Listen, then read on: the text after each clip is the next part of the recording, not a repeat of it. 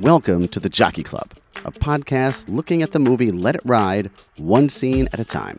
My name is Dan Delgado, and we're at historic Hialeah Park where one man is having the best day of his life. I'm having a good day.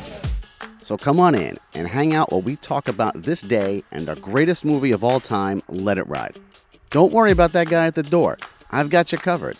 You can even take my seat to the Jockey Club.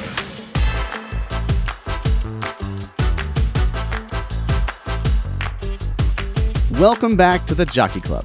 This episode, we're discussing the fourth scene of Let It Ride. This is where Trotter and Looney first enter the bar around 11 minutes and 19 seconds into the movie, and the scene ends around 15 minutes and 22 seconds if you're keeping score at home. Joining me at my usual table is the writer of the official Netflix DVD blog and the host of the Cinema Shame podcast, a man with three first names, Mr. James David Patrick, who does list Let It Ride among his top 5 movie favorites. So come on, take your seat, and let's dive into this scene.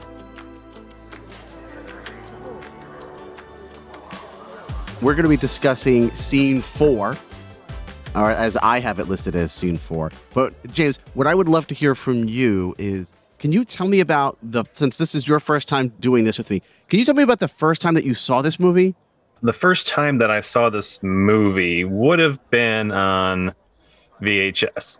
I'm quite certain that I didn't get to see it in the theater that summer, because I remember pretty vividly what I saw that summer of 1989, because I'm writing a much longer manuscript about the summer of 1989, and I tried to piece together my entire whereabouts for those 3 or 4 months. And no matter how hard I tried to wish it into existence, I did not see this movie in the theater. Well, you're not alone on that one, so don't feel too bad about it, I guess. No, but at that point, I was a Richard Dreyfuss fan. So it would have been an immediate rental when it came out on VHS. And did it have an immediate impact where you were, oh, I absolutely love this movie? Or did that take some time? How long before, as you told me before I started recording, that you were obsessed? It was right away. I remember renting it, and it was one of the movies that you watched again.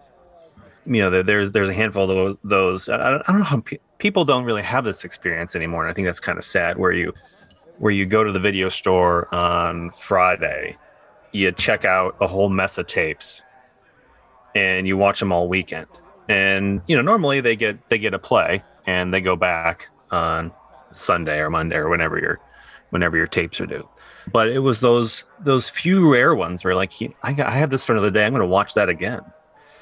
And it was just a movie that hit me. And I had been to a racetrack, so I think there may have been some appeal there. I'd been to Keeneland in Kentucky, probably the year before. So that may have fueled some of the interest in the activity of gambling. Like having seen it firsthand and witnessed some of these characters that you know, it is sort of a different lifestyle, a different world among them. And you don't have to be too old to recognize that these are not your average human. Oh, yeah. Yeah, most definitely. I was not quite 15 when I saw this. I don't think I had been to the track. I can tell you that I did go to the track shortly thereafter, though. Like me and my brother, I want to say it's possible it was within weeks, but it definitely happened within the next few months. He was old enough to be buying tickets and gambling. I was not, obviously, but nonetheless, the movie hadn't. Not that I became some sort of gambler because of the movie, but I did feel the need to go and experience the track. And unfortunately, I did not. I had every opportunity. I think about it now. I had every opportunity to go to the track that they went to, Hialeah. Mm-hmm. But for some reason, I thought the movie must have been filmed at Gulfstream, which is another track here in South Florida, which is where I live. And that's where I went. And for a long time, I thought the movie was filmed at Gulfstream. And here I am like, the Jockey Club's got to be right over there. You know, I'm looking around thinking, no, you're completely wrong. You're completely wrong. But, okay. So, and the betting, not to get too far into this particular segment, but having obviously wasn't old enough at the time to place my own bets, but I was feeding my bets to my dad, who was placing bets, and whatever I came up with was good enough. And I'm the lunatic that's like, I'm gonna pick whatever horse to place, right? I get the place vibe from this horse.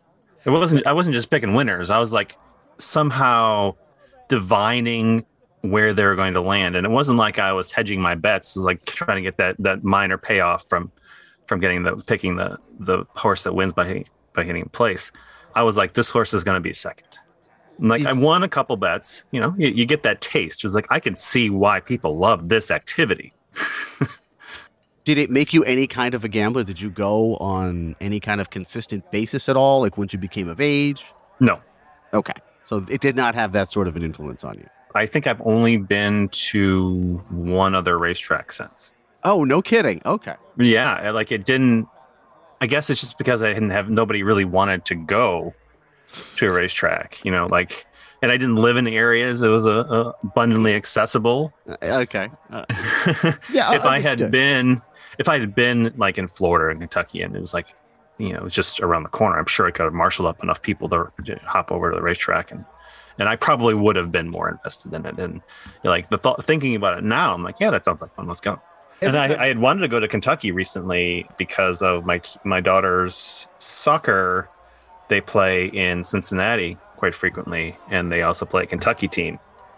So I'm like, we can just hop over. I mean, there's enough time. You're just gonna go and watch, and right. And really, I think, and this for me, I'm gonna guess is the same for you.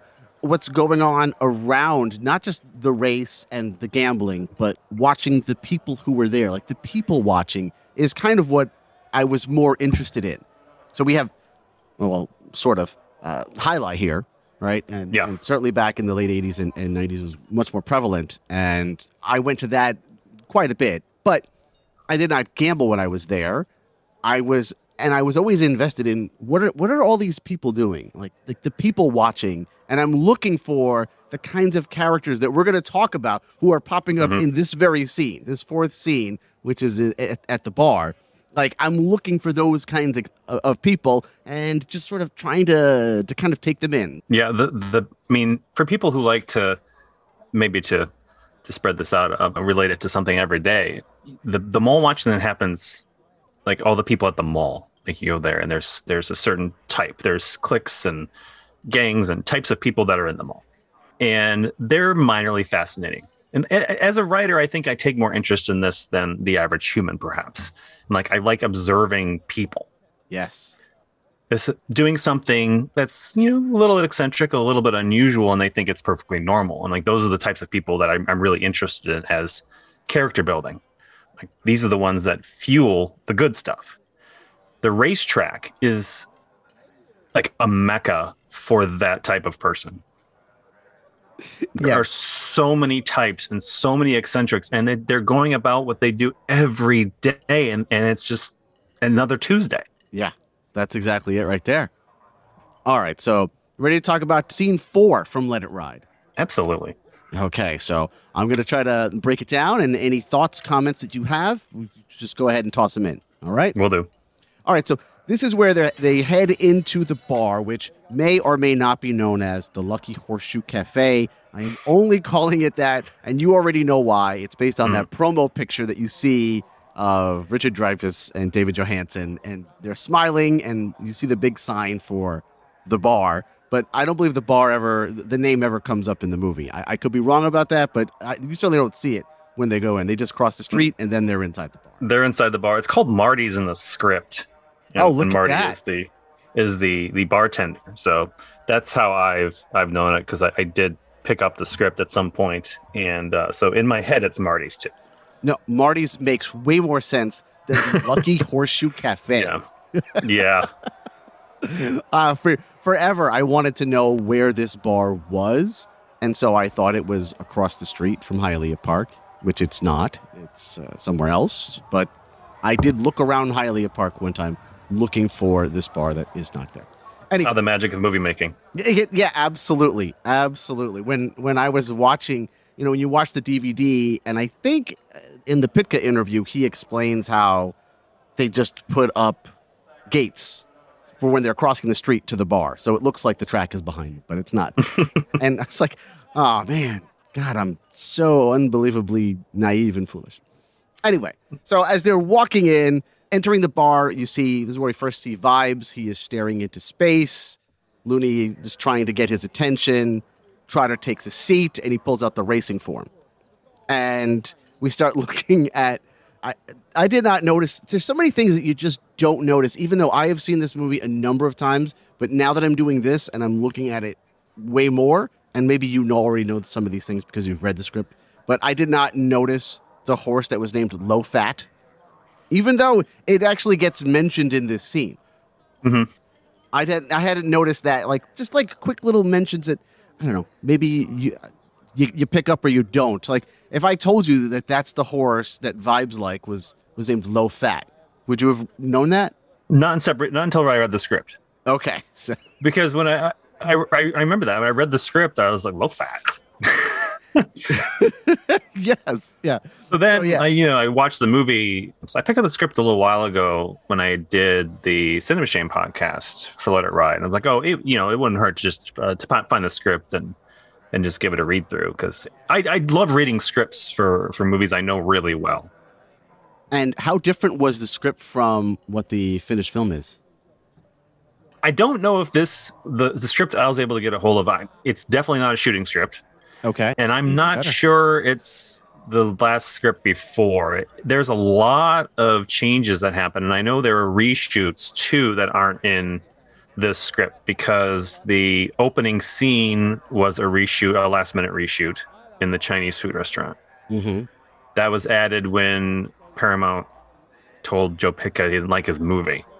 So between that and the release, which was also pushed up a month, that was added, and that's not in the script. The relationship ad. I'm sorry, the relationship ad? Well, I see what you're saying. At the beginning of the movie. Yeah, that first. Yeah, scene. Sure. Yeah. His wife is hardly involved. Huh. I think about that when we did an episode talking about that first scene, and yet without that first scene, there's so much less of Terry Garr. Right, and I guess, I'm not familiar with the casting of Terry Garr. I don't know when she was added, because it does seem like sort of a lesser role for her. But that said, she's really an essential component of why this movie works as well as it does. Oh, absolutely. No doubt about it. And it's funny because if you have the DVD that came out last year where it has that original first scene of Trotter at the Gamblers Anonymous meeting, that's a great scene. But I do love the scene at the Chinese restaurant. Mm-hmm. To me, that scene sets up whatever else happens in the movie so well. I would hate to lose that, And I think we're talking about our scene that we're looking at currently. Mm-hmm. The Chinese food conversation really is a good precursor to some of the ritual and sort of spiritual connections they have to gambling. The fortune cookie is really sort of a type of gambling, and there are rules and ethics involved in as much as they're funny and eccentric. Like, this is serious. Mm-hmm. And that scene in the Chinese food restaurant with the fortune cookie kind of sets that in motion, and we get a whole dose of it when they first get into the bar. Yeah, you're absolutely right. Because everybody's in their own ritual. Like, Vibes is over there, he's divining horses and numbers and whatever else pops into his brain, and he's explaining how that happens, and they're all starting to detail how they bet and why they bet. And that's as personal as any other trait that they have. That initial scene you're talking about that was cut with the Gamblers Anonymous, mm-hmm. in the script, it's a huge chunk of the beginning. And it's a really different feel when you're going through the pace of the screenplay. The whole thing takes forever to get to the racetrack. And I was looking at that, and you're wondering when these choices are made and why they're made. Right. And at this point, I think I'm crediting Joe Pytka for the way this movie moves. Absolutely. Because it moves. It does. It's bam, bam, bam, bam, scene, scene, scene, and the camera's moving, and the whole thing is about motion and momentum and rolling downhill towards this epic finale. And being the music video director that he was, I mean, that's how he operates. Mm-hmm. So I feel like it's like a 10-page scene that opens. It goes on. I mean, the dialogue is a lot. And so this probably it's so rare that I sort of feel like I would side with a studio choice, but I really love that Chinese restaurant scene and would hate to lose it, despite what I would too. I mean, when you read this, did you look at it as though, oh, this is I don't want to say a momentum killer because it hasn't started yet, but this is a bit of a dirge? I mean, one of the things that maybe you don't want to think about too much is the actual effects of gambling on these people's lives. And even when you watch it on that deleted scene, Trotter is getting his 30-day chip. And so you knowing already what happens with the rest of this film, which sort of feels like an endorsement for reckless gambling, it seems as though this scene is a little out of place with the, I don't know, gambler's fantasy that is about to come after it. Yeah, it would definitely weigh the movie down, and that's not what it's about, really. I think that's part of why it works too. I mean, there is a type of gambling, alcoholic addiction movie, and I feel like that's 99% of all of those movies. Mm-hmm. And then there's Let It Ride. Yeah. Exactly. And part of the appeal of the movie is that the little guy, the put upon schlub, the nobody, has one phenomenal day. And that's, I mean, I don't want to make it sound like it's so simplistic, but that's kind of the appeal of the movie, is that it does subvert our expectation for the genre. Oh, yeah, absolutely. I can remember the first time that I saw this, which was when it opened, and thinking he was going to lose that last race. Well, you assume you're trained to expect him to lose everything. Absolutely, yeah. He's pushing it too hard. He's pushing it too far. He's going to lose this last one. And what? Wait, what has happened? There's no lesson to be learned here? What are we doing? Yeah. It completely subverts your expectations. Part of what makes you love it so much, I think. It does, it dips a toe into the gambling is bad. The movie, that it does. It's funny. While I'm so entertained by all of the people in this bar, I don't want to be any of them. No, I never actually started. I just wanted to look at them and kind of gawk at them, but I never desired to hang out with Vibes or Marty or Cheeseburger or any of these people, because it's like, yeah, you don't want to turn into a cartoon character, And that you could say cartoon or Runyon-esque. Runyon-esque is probably be a little, sure. Take some of the cartoon out of it when you give it a guys and dolls spin, because it really is. There's a lot of that, and I think there's even more of it in the screenplay. All right, so let's move along with the scene here. All right. Right. Okay. So we're looking at our race form, 40-1. I love this little shot of the race form, Charity, the line next to it, not in this lifetime. And immediately, as Trotter is looking at this and thinking about, oh, look at the potential here, Looney says could be a late scratch. He's already negative about the proceedings here. Even though he like us, he knows how it ends too.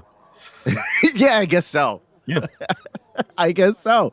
Right? Because Trotter has just, well, you know what? I guess Looney is still thinking that maybe this were two people who were rehearsing for a play. I mean, maybe he's still going with that thought process. Right.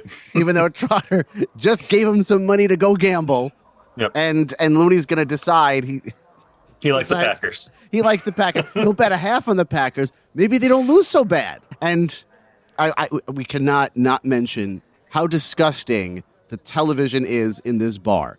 It is quite possibly the worst looking television I've ever seen, and certainly not for one that would be to, hey, come to my bar to watch this television. It's behind actual bars, and it's so disgustingly dirty. It's just sort of like a mosaic that's moving around instead of whatever football game you're supposed to be watching.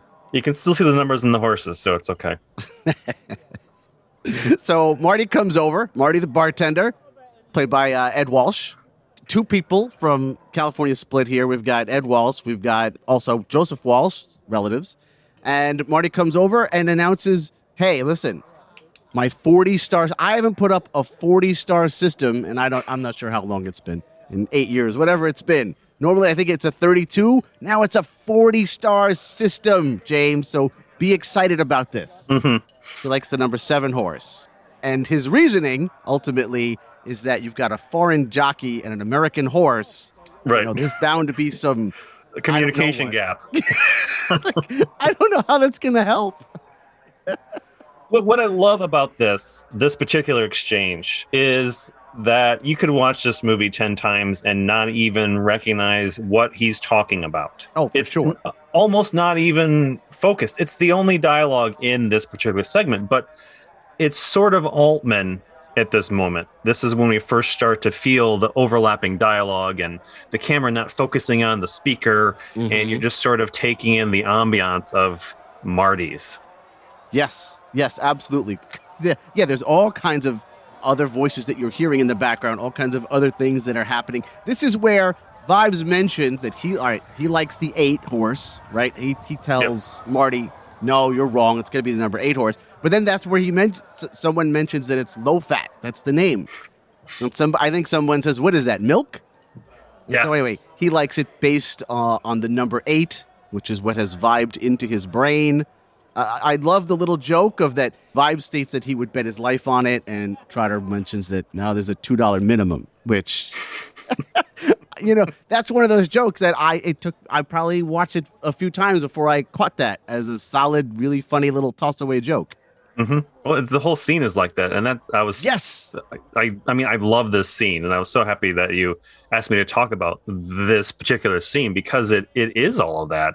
And it's a representative of pieces of the other movie too, the rest of the movie. And this is where it all begins, where our expectations are set up for the next, I guess they're at 75 minutes or so at this point. Yeah, and some of the way the movie builds starts right here with the way this dialogue builds upon each other and the overlapping conversations. And it really is kind of a treat to watch this movie over and over again over the years. And it wasn't until I watched it 2 or 3 times recently that I even picked up on the what is it, milk, the low fat, like this actually being a piece of dialogue in the movie. I honestly don't know what I was paying attention to the other times I've seen it. That's right. Yes. It's not as though you're not watching it and listening what's happening, but those lines are very quick and they're almost spoken in a subtle way. Like I don't know. They just seem kind of small, and unless you're really tuned in, it's just going to go by so fast, I think. And I think part of it is because Trotter's not paying attention, really. I mean, he's sort of tuned in, but not really. He's in his own head at this point already. He walks in and he's asking for aspirin and Maalox, and he's not 100% paying attention to all of the conversations. And the volume of the conversation raises and lowers as he tunes in and out of the conversations. So I think we're sort of in his headspace here. Oh, yeah, for sure. And we're also really kind of taking in Marty's because it's going to be such a nice juxtaposition when we get to the Jockey Club later on. Like the two different worlds. Like the world of this place, which is a fun world, but probably doesn't smell very good. This is the 99%. Oh, yes, that's correct. Eventually, we're going to get to the 1. Yep. So we also get to hear Vibes explain how he gets his picks. It's a little hard for me to believe. He's explaining it to Looney. It's a little hard for me to believe that these people have obviously known each other for a while, must be interacting constantly, right? At some point, Vibes must have explained how he operates, how he clears his mind of everything. and it pops in, but he's going to tell Looney anyway. Looney's going to be like, what? I don't know. Like he doesn't know this about him. I have a feeling it's the kind of thing everybody would know about him. His name is Vibes, right? Yeah. But nonetheless, and this is where Trotter really spaces out. Like he's totally checked out for when Looney is talking to Vibes here.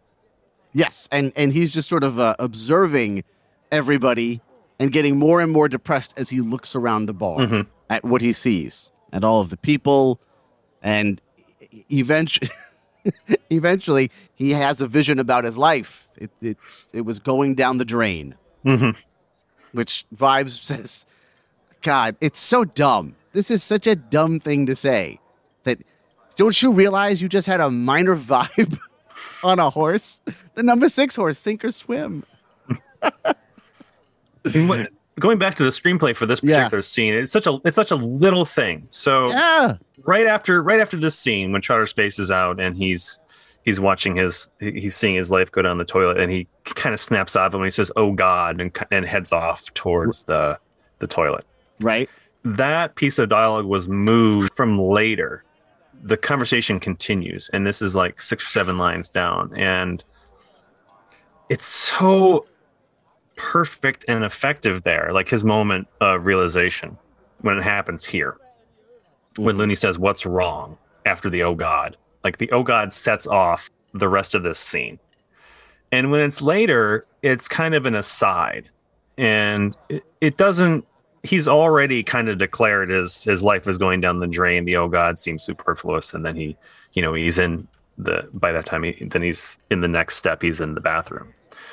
But moving that "Oh God," which is such a little thing, up just a little bit, sort of catalyzes what happens in the bathroom. Yeah. Like the realization, "Oh God." It's apropos nothing. It's not involved in any of the conversation. It's him in his own headspace coming out of it. Like, I can't believe this happening around me is my life. It's sort of, it's Trotter acting on these feelings right now. And that's how it carries the rest of the film, is him acting. So the movement of the "Oh God," I thought was a very interesting, because why move it, right? Oh yeah. Because it's not even the way it's edited. It is like they moved this tiny little piece of dialogue, and maybe this is just because I've dabbled in screenplays and written a few stinkers myself. But when you see something like that in the movie, as it functions, like how the blueprint becomes the film, I find it supremely interesting the way dialogue, something as small as that, can make such a huge impact. Just with a little bit of rejigger. And then he's going to go into the bathroom and talk to God. Yeah. Right. It makes perfect sense. So that is supposed to happen after he comes out of the bathroom? The dialogue is supposed to happen later. There's a little bit of dialogue that goes, but it's moved up. They have the sink or swim, sink, drain goes together. Vibes talk happens before the "Oh God." Okay. Got it. It's just moved up before that conversation with Vibes. Okay, gotcha. So that happens as he's going. So it keeps the scene moving. It's that awkward flow in and out of Trotter's attention. And the way it works now, he snaps out of it, and then the Vibes, the sink or swim, which is the dialogue that is really brought to the foreground because he's again in the moment and paying attention. So we can get the tail end of that conversation after he's lucid. And lucid as in, like, you hear it fully on the soundtrack. Yes, because we should point out, I'm presuming anyone who's going to listen to this already knows some of these things that we're talking about. I would hope so. Right? Otherwise, why are you doing? Right, yeah. No, I got to listen to the fourth one. I got to find out what happens next in this movie that I'm still waiting on seeing. Right. All right. So anyway, he heads into the bathroom. I love the shot that he goes just directly into the bathroom and then into the stall. It's just one fluid motion. I don't know that I would just push right into a stall the way he does without. No, I look at that toilet. I look at that toilet all the time. I'm like, yeah, maybe not. Right. Yeah, he just it's nothing. I'm just going right into this one, pushes right in. Yep. And this is where, well, actually, he goes in first, and then we have Sid, Ralph Seymour enters with Evangeline, Cynthia Nixon, and he starts introducing her to everyone. And here's Looney, here's Marty, here's Vibes, where's Trotter, which is interesting because, in that first scene, the deleted scene, the one at the Gamblers Anonymous, he's on his 30-day chip, which would let you know he probably has not been to the track for 30 days, right? Yeah. So I would think that Sid would have, if that scene's still there, maybe you would not necessarily expect Trotter to be there, since I'm just presuming they're there these guys are showing up all the time. What do you think? Again, I don't want to keep harping on the screenplay because I did. No. Okay. Harp on it constantly. This is great information. So I don't know this. I need to know it. Evangeline and Sid come in later when Trotter's already out of the bathroom in this version of the screenplay. Huh. Okay. So the "Where's Trotter" is an added piece of dialogue because they come in when he's in the toilet. Yes. I mean, this scene is really cut down a little bit towards the end of it. Like the beginning of it is pretty much bam, bam, bam, bam. But some of the circuity is brought out of the end. And so why do you think, well, I'm sorry. So let me ask, when Sid comes in and in the screenplay and Trotter is present, is that scene play out differently? Because the way that we have it in the movie, Trotter does not interact with Sid and Evangeline in this scene. There's extra dialogue between random people in the bar and Looney. Okay. But there isn't much. I don't think there's any interaction between Sid and Evangeline and Trotter. Okay. They come in right before Trotter comes out of the bathroom. I don't think they converse with them at all. They're just other characters, and there's other there's a character called Hugh Sipes that's another person in the bar in the screenplay that I made a note of. Oh, and I guess this is someone we just don't get anymore, huh?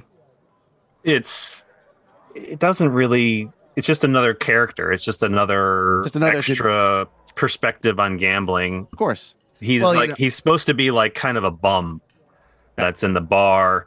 Looney says he knew Hitler, and the Hugh Sipes character says, "What a cocksucker!" Like that's the extent. Okay.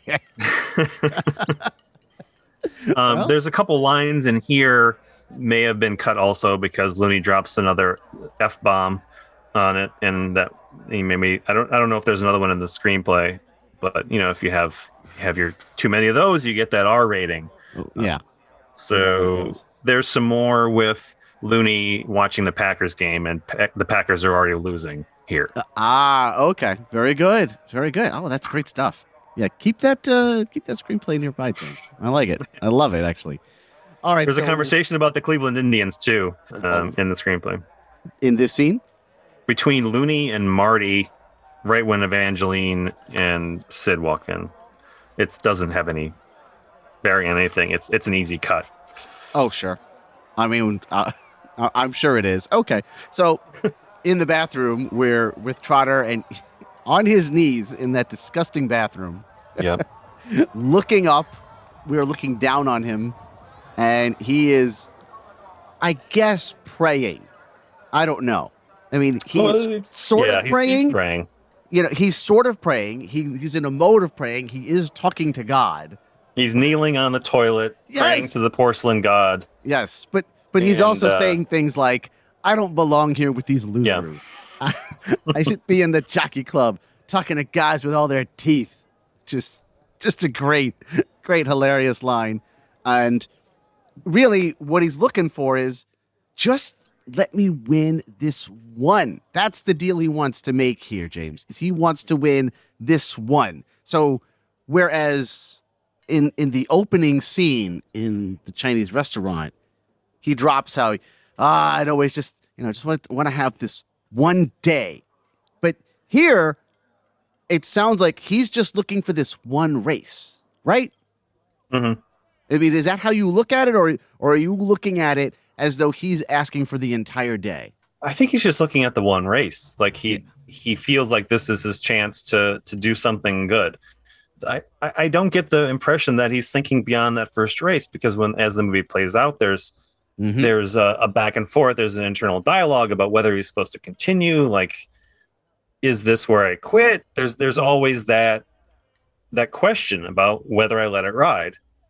Yes. And subsequently, someone in the bathroom, as people yell out random things in the bathroom, someone just yells out, "Let it ride," which is the first time someone has mentioned the title in the movie.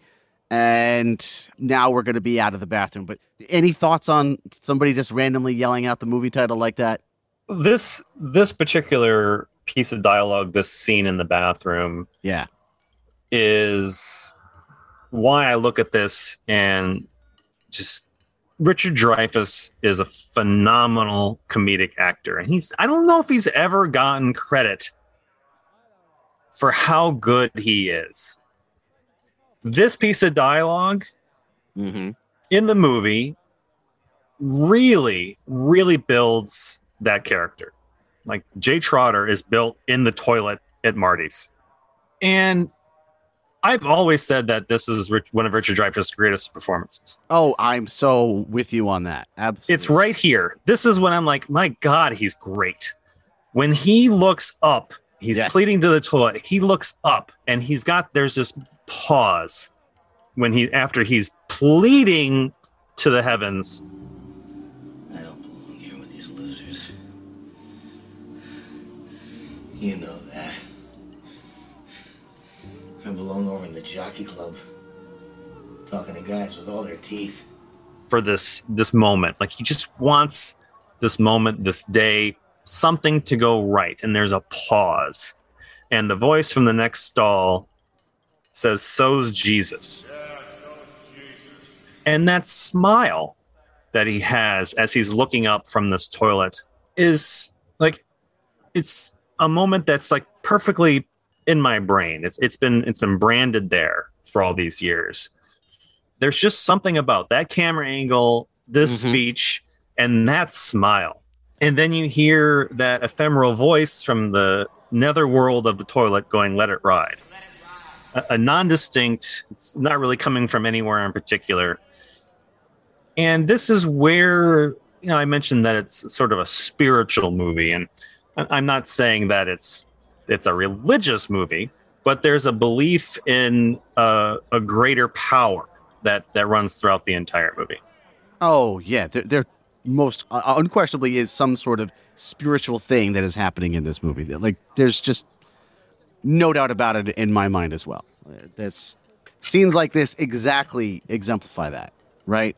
So, and this is where we're buying into that, right? Because without the audience like going along with this sort of it's magical realism that's happening throughout this movie, where, I mean, it's even established a little bit earlier too, when he's walking in and there's a dialogue between his thoughts and the people on the street with the guy selling the pamphlets and the betting lines and the information. And yes. Right.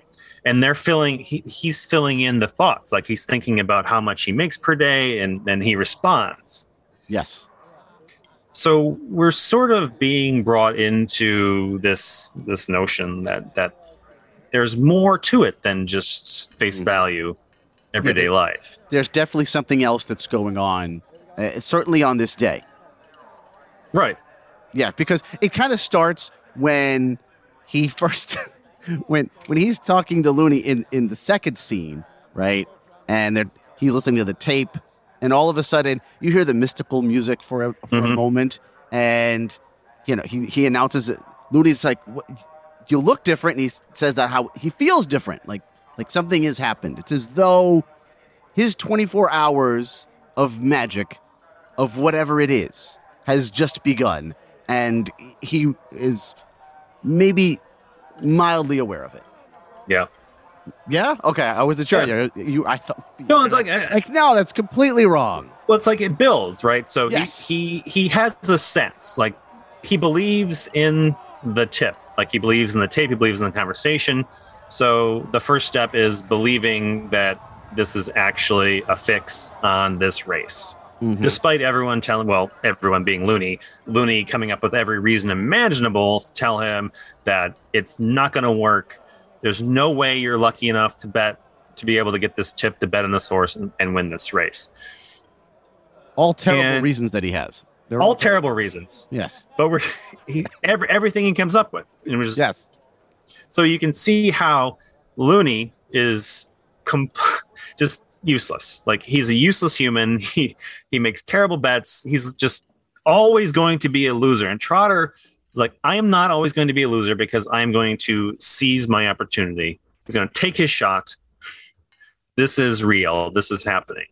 He's going to let it ride over and over again. So as the belief builds, it's like, I can't lose. I'm having a very good day. And should we mention the name of the horse? Charity. The horse names are all symbolic, right? To what's going on. So this first horse, Charity, it's a gift to him. This is his way of here's what you were looking for. Here's a little bit of charity in your life. This, not just the money, but the win. The win. Because it's not even, in the end, too, it's not even the money. It's the win. I mean, the money's nice. Well, I mean, yes, that's why we're doing it. Right? That's why we're all here. That's why we don't just show up to the track and watch the horses run around and not bet on them. We are here actually for the money. But it is the win that that will fill whatever is missing inside him. Whatever his void is. Like it's the win he needs. Yes. The money always is secondary to the win, to having the very good day in a life of so many bad days. So he has this very good day. And this is where I mentioned Terry Garr earlier and her importance to the movie. When she shows up in the final scene and says, I don't care about the money, she's the final piece of the puzzle, right? If she's not on board, the day is still gone sideways. His marriage is still in shambles. What is it even for?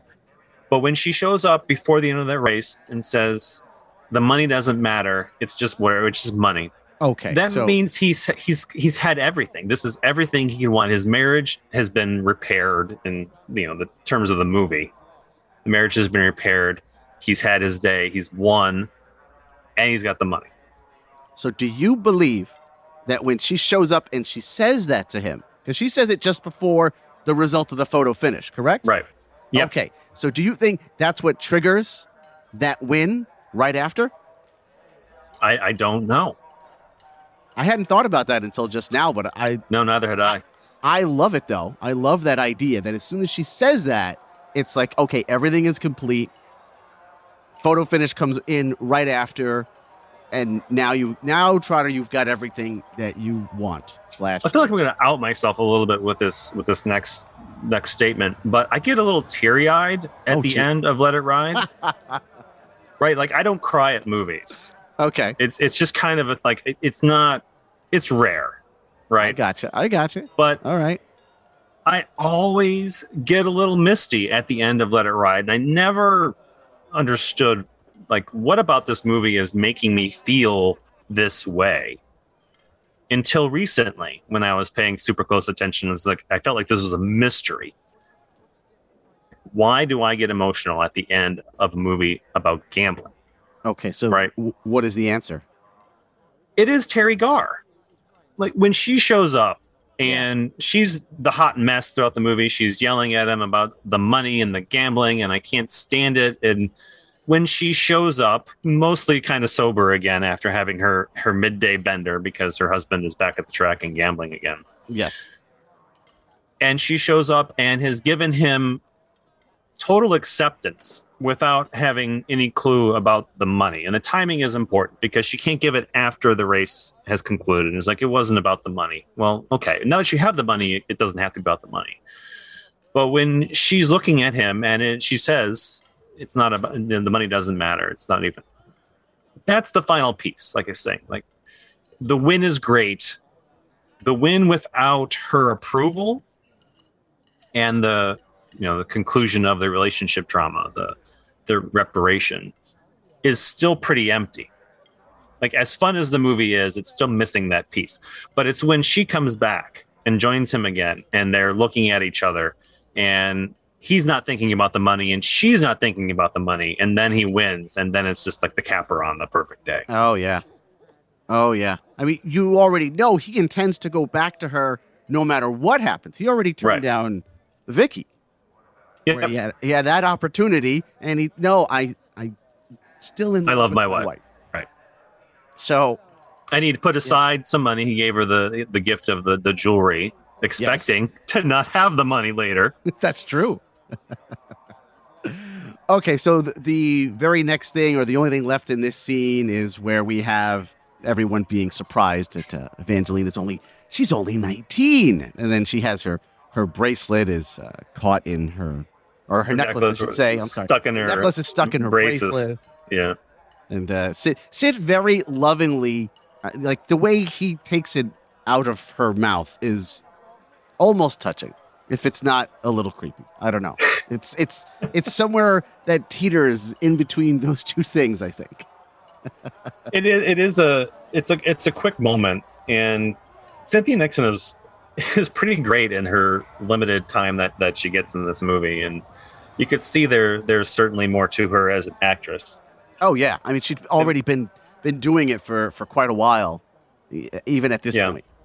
From I don't know, Little Darlings or 1088 or and you know if you look out through the 80s, you'll find her in a number of places. I would say that she's probably a sort of a seasoned actress at this point already, and she doesn't have a heck of a lot to do, but she makes the impression.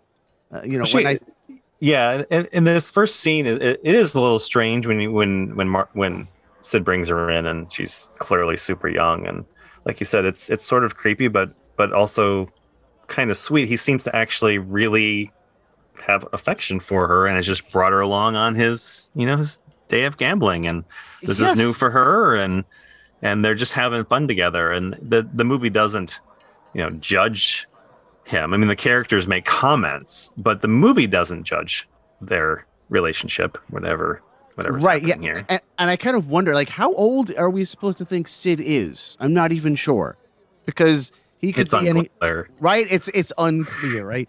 I don't think he's 40. He's clearly younger than all of the other guys. I think he's like late 20s, maybe. But I mean, still, the gap is enough that you're like, well, that's a little weird. And they play up how much of a juvenile she appears with the braces and getting. For sure, yeah. She's surprised she's not in pigtails. Club soda. Yeah.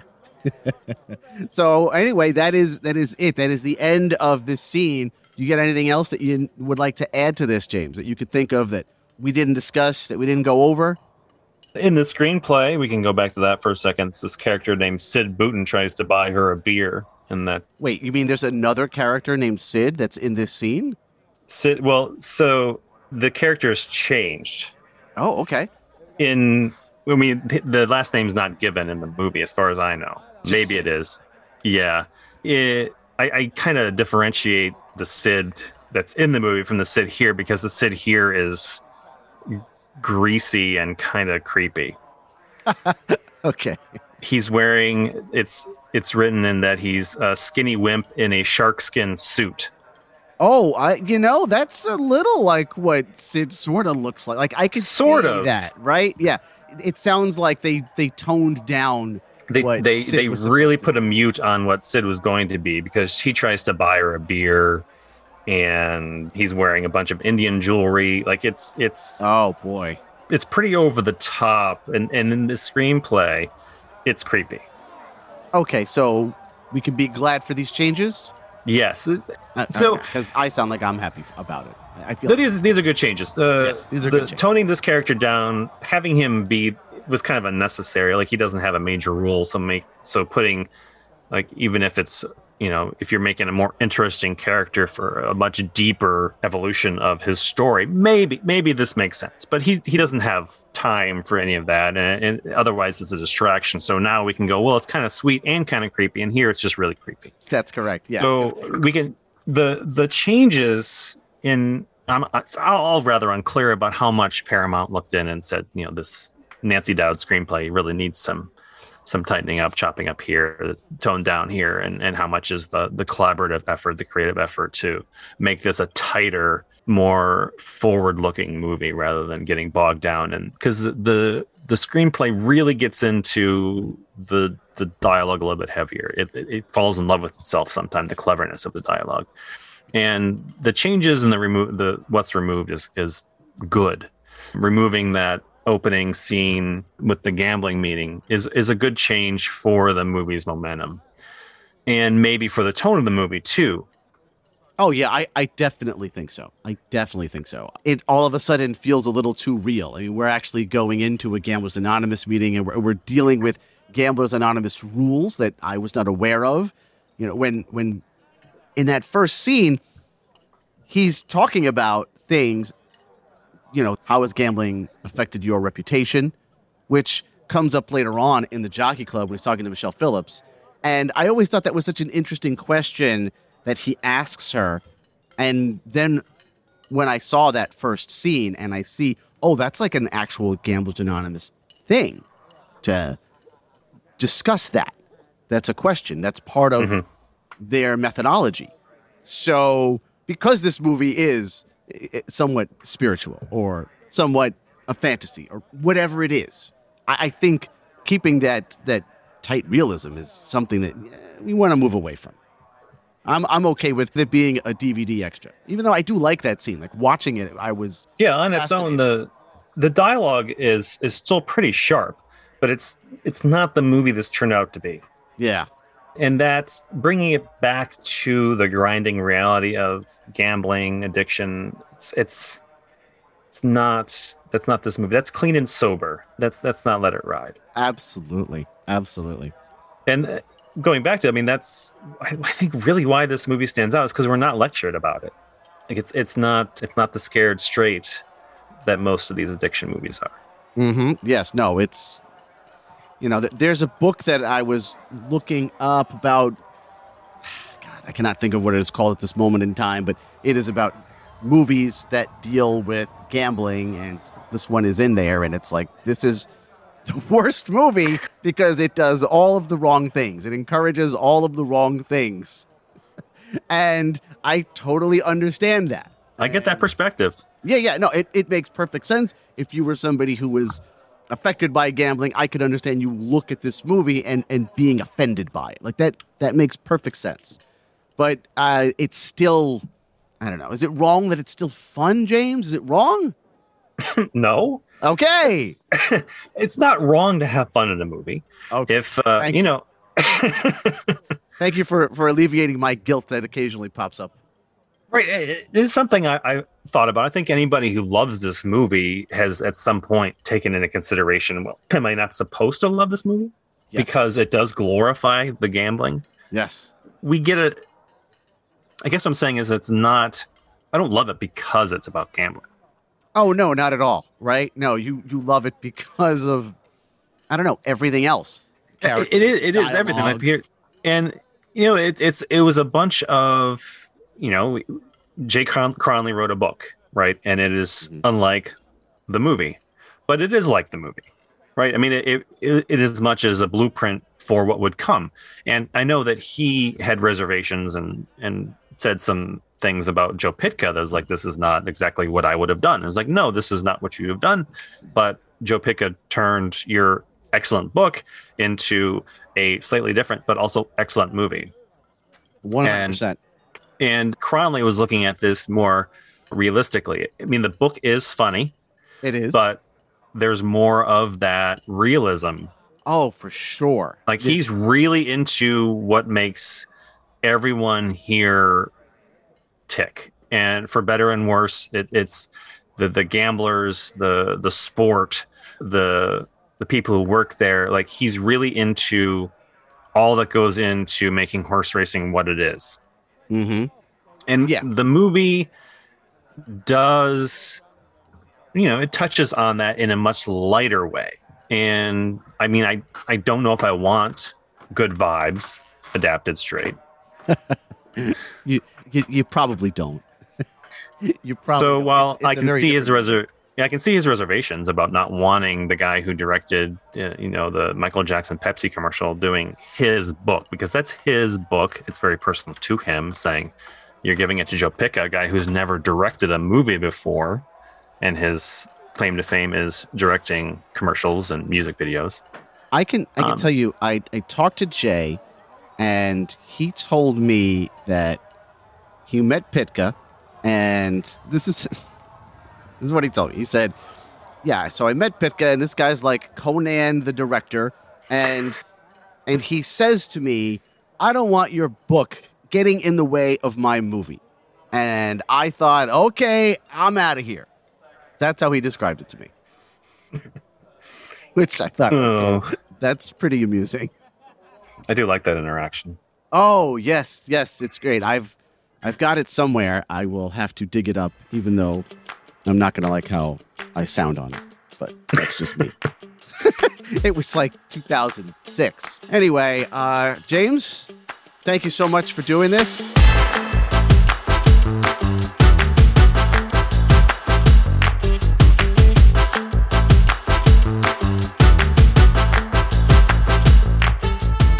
Thank you for visiting the Jockey Club, a look at the movie Let It Ride, one scene at a time. This episode was hosted, produced, and edited by me, Dan Delgado, and my guest was James David Patrick. Check out James's own podcast, Cinema Shame, wherever you get your podcasts. Music in this episode is from Epidemic Sound, and our podcast cover art is by Sean Labrie. If you enjoyed this episode, and I certainly hope you did, well, then you can feel free to leave us a review wherever it is that you can. Now, when I say leave a review, I mean a nice positive review. It may or may not help the show get noticed, but it will definitely make me feel good inside. Or better yet, you could just tell another Let It Ride fan about it. You can contact me through email if you want. It's dan@moviemaker.com. I am on Twitter @_Dan_Delgado. Or even better, I'm on the Repod app, which is a fantastic way to not only to listen to podcasts, but to interact with podcast hosts like me. Find it in your app store and come by and say hello. And again, thanks for listening.